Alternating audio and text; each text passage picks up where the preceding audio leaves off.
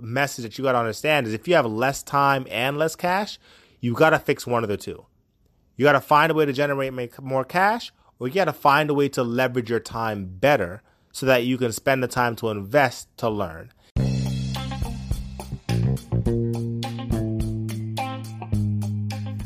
Welcome to another episode of the Market Adventures Show. If you haven't already, make sure you check out my course on Gumroad.com called The Stock Market Solution. It's linked in the show notes. I'm your host, Alex Cunningham, and in this episode, we talk about a few considerations when building your stock portfolio. Stay tuned. Scroll number 2 from the greatest salesman in the world. I will greet this day with love in my heart. No matter what brought you here, what your intentions were, and why you're listening to this podcast, why you're listening to this show, it doesn't matter how much money you want to make and the things you want to buy. You have to greet the day with love in your heart. Not greed, not envy, not vengeance, but love. All right, so the first thing we're going to talk about is value, right? Looking for value stocks. You want old timers. You want things with a long history. You want a nice, strong moat around the company. Now, that means that they have a good handle, a good share of their particular market. They have some kind of product, leadership, or they have something that keeps their foothold in the market. For example, Apple. Apple has a cult-like following, right? Now, I'm not telling anyone to go buy Apple, but they have a cult-like following, meaning if somebody has an Apple computer, they also have an Apple Watch, an Apple phone, right? They have Apple everywhere. They have a strong moat in whatever industry they go into because they have a cult-like following. Now, the strong moat doesn't just refer to a cult-like following. You want to think about someone like Walmart, right, with as many stores as they have, their ability to provide discounted goods, right, and you can find everything on Walmart. That's what you mean by a strong moat. You also want something like with a consistent dividend. Now, you don't need a dividend, but it's nice to have a dividend. If you're going to invest for the long term, if you're going to invest in value, it's nice to have a company repay some of their earnings to their shareholders. So that would be a tip from me, is that you want an old timer with long history. You want a strong moat, which means they have some kind of foothold in their respective market that gives them an edge, that allows them to not get outrun by somebody else. And you want a nice consistent dividend. They've been giving dividends for a long while. They've increased their dividends over time. They haven't cut dividends. You want reliability. Some tools that I use are the 10-year and the 5-year charts. And I always use Thinkorswim, right? A 10-year or the 5-year chart. And I want to look at it monthly, but also I want to look at it quarterly. And you want to kind of take a look at how the company's been trending over the last 5 to 10 years. And you want to see how they're trending. If over the last 10 years they've been coming straight down, you want to be wary of that. But if a company's going pretty much sideways for the last 10 years, and quarterly, they're having a nice balance of good quarters and bad quarters, those companies are okay. You want to add them to your list. Why? It means that over the last 10 years or 5 years, they're going sideways because there's no necessarily increase or decrease in the value of the company. They're just doing their thing. So somebody like Amazon and Facebook and AMD, they're not going sideways, they're going straight up because people are buying into the potential of the company, not what they're actually doing, but what they could do. When you're buying someone like Coca-Cola, you're not buying into the potential of Coca-Cola, right? You're buying into how they've been doing over the last 10, 20, 30 years. So you want to use a 10 and 5-year chart to go back that far and look at the data and see how the company's been trending. You want a consistent EPS, right? A consistent earnings report, right? Earnings per share. You want it to be nice and consistent. You want that going sideways too. Again, these value companies, we're not looking for big jumps in anything. We want to just make sure that they're just doing their stuff, right? They're dotting their T's, they're crossing their T's, they're dotting their I's, they're doing what they're good at. You want a free cash flow. So over the time, you notice they've been paying off their debt, right? You want to notice that their free cash flow is increasing. They're not paying so much towards debt anymore.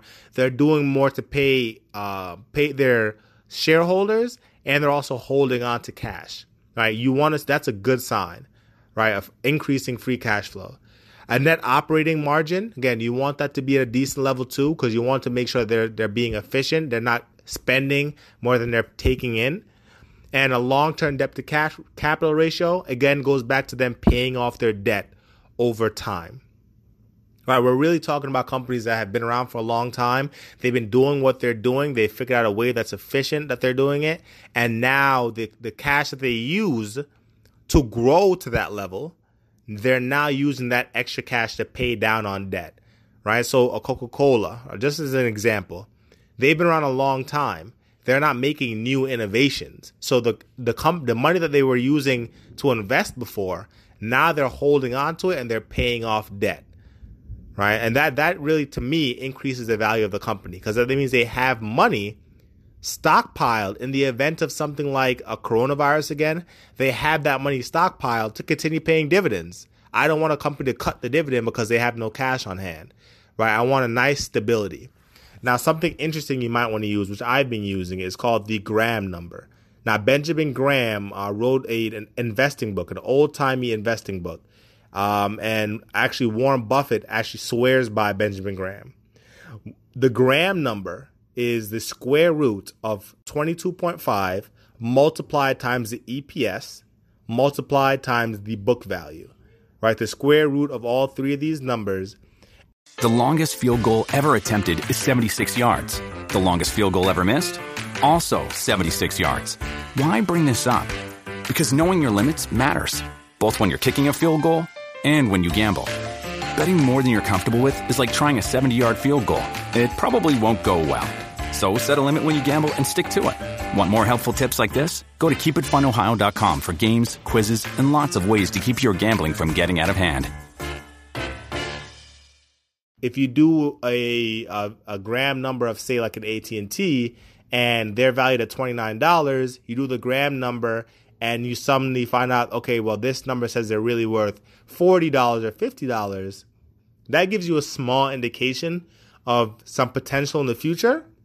But you got to take into consideration, they're using the EPS, which is really good, because you want that EPS to be a decent, solid number that is going sideways, right? It's consistent, or if anything, getting a little bit better.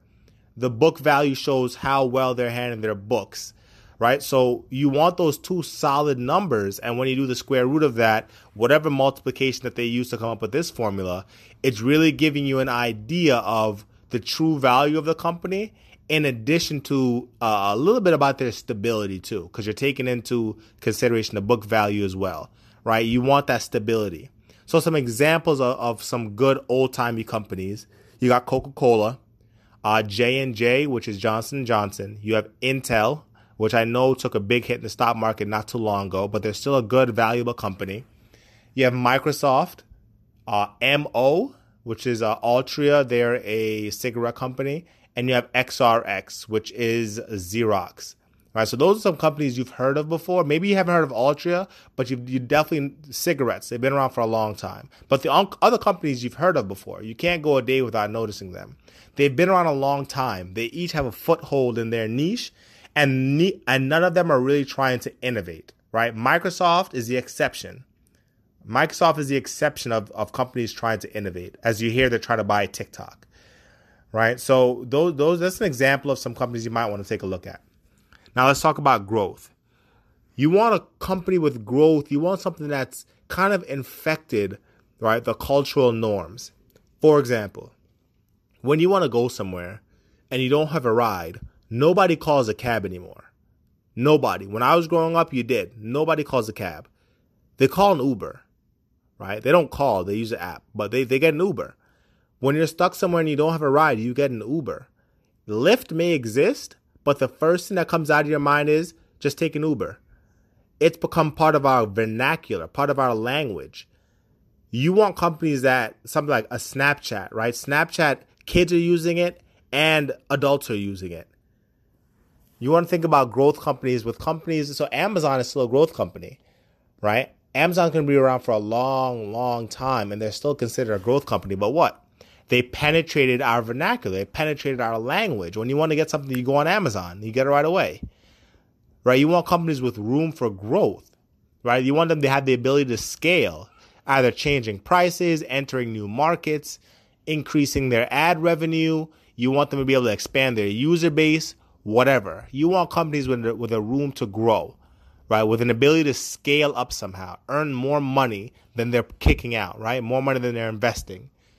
And you want a company that has a good market share. Somewhere like a Facebook, which Facebook is also considered a growth company.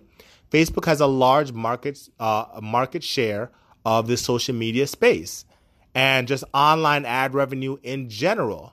Facebook has a really good handle on everything. You want there to be not limited competition, but you want to be mindful of the competition. Facebook buys all their competition, so you have no problem with Facebook. Uber has competition in Lyft, but that's really about it. Amazon has competition, but I mean, is it really competition for Amazon? So like, you want to have an idea of the competition, the space that this company is working in. And you want to have an idea on their spending. How are they investing? Are they investing wildly? Are they investing intelligently? What are they investing in? Where does it look like they're going? And this ties into the leadership as well. What is their leadership's goals? What are their stated goals? Are they trying to grow aggressively? Are they trying to capture more market share? Are they trying to pay down debt? What are they trying to do? You don't want to buy into a company without having some kind of understanding of where the company wants to go, is trying to going, right? So how do you know where to go? Do you go value? Do you go growth? Do you go value? How do you know what's for you? Well, I'm not the one to tell you that, but I know if it were me, the first thing I would do is I would do some take care of my financial management. Make sure that I have an understanding of how much free cash I have to invest. That doesn't include pocket money, expenses, taking care of your family, liabilities, etc. How much free cash do you have as a person, right? And the next thing you want to do is, do you have time, right? Do you have free cash and time? And here's how I broke everything down.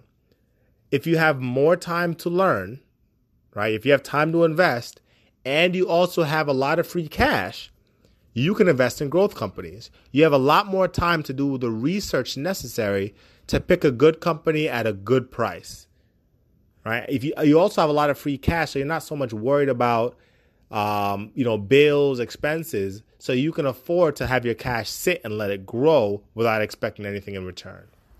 If you have less time and a lot of cash, you want to go value. Reason being, if you don't have a lot of time to invest in growth companies, you don't want to buy things based on other people's recommendations. You want to buy things based on what other people say. You want to do the research yourself. So if you don't have time to do the research, you use that extra free cash to get value companies. Store your wealth in companies that you know, right, are just doing what they do, right? They have enough market share where they can just do what they do, and you know they're going to consistently pay you a dividend. If you have a lot of time and you don't have a lot of cash, you want to spend that time learning how to trade options. Now, this is something that I would do just because I've already started trading options and I understand options. I've been doing it for a little while, that I know the power of options, and I understand that if you have time to learn, you can really limit your risk, right? The leverage in options is powerful, which is why it is broadly used by large-scale investors and small-scale investors, right? It's a great way to grow a portfolio. So if you have a lot of time and little cash, you can use that little cash, leverage it in options, and grow it. Also, if you have a lot of time and not a lot of cash, you can also invest in growth companies, because typically growth companies are not overly expensive, right? You're going to see the value companies being a little bit more expensive because they've established their foothold. They've established how much value they have. The growth companies aren't as expensive, and they still have room to grow, which means you can buy into growth companies with a little less cash. Not Facebook, obviously, not Amazon because of how expensive they are. But just as a general rule, something like Uber is like $29, $30. That's a good growth company. Now, if you have less time and less cash, you're going to want to look at doing fractional shares, right? Fractional shares of companies that you understand. Reason being, if you don't have a lot of time, you don't want to buy fractional shares of companies you don't understand. It doesn't make any sense. If you don't have a lot of time, you want to, the time you do have, you've already spent an entire day just living your life. You use that little time to look back on what companies you interact with on a daily basis. And the little bit of cash you use that to buy fractional shares into those companies. But the broader message that you got to understand is if you have less time and less cash, you got to fix one of the two. You got to find a way to make more cash, or you got to find a way to leverage your time better so that you can spend the time to invest to learn. Even if it's not the stock market, it doesn't have to be the financial markets. You can't have less time and less cash. You got to be able to leverage one of the two to allow you to seek different investment options so that you no longer are categorized in the less time, less cash quadrant.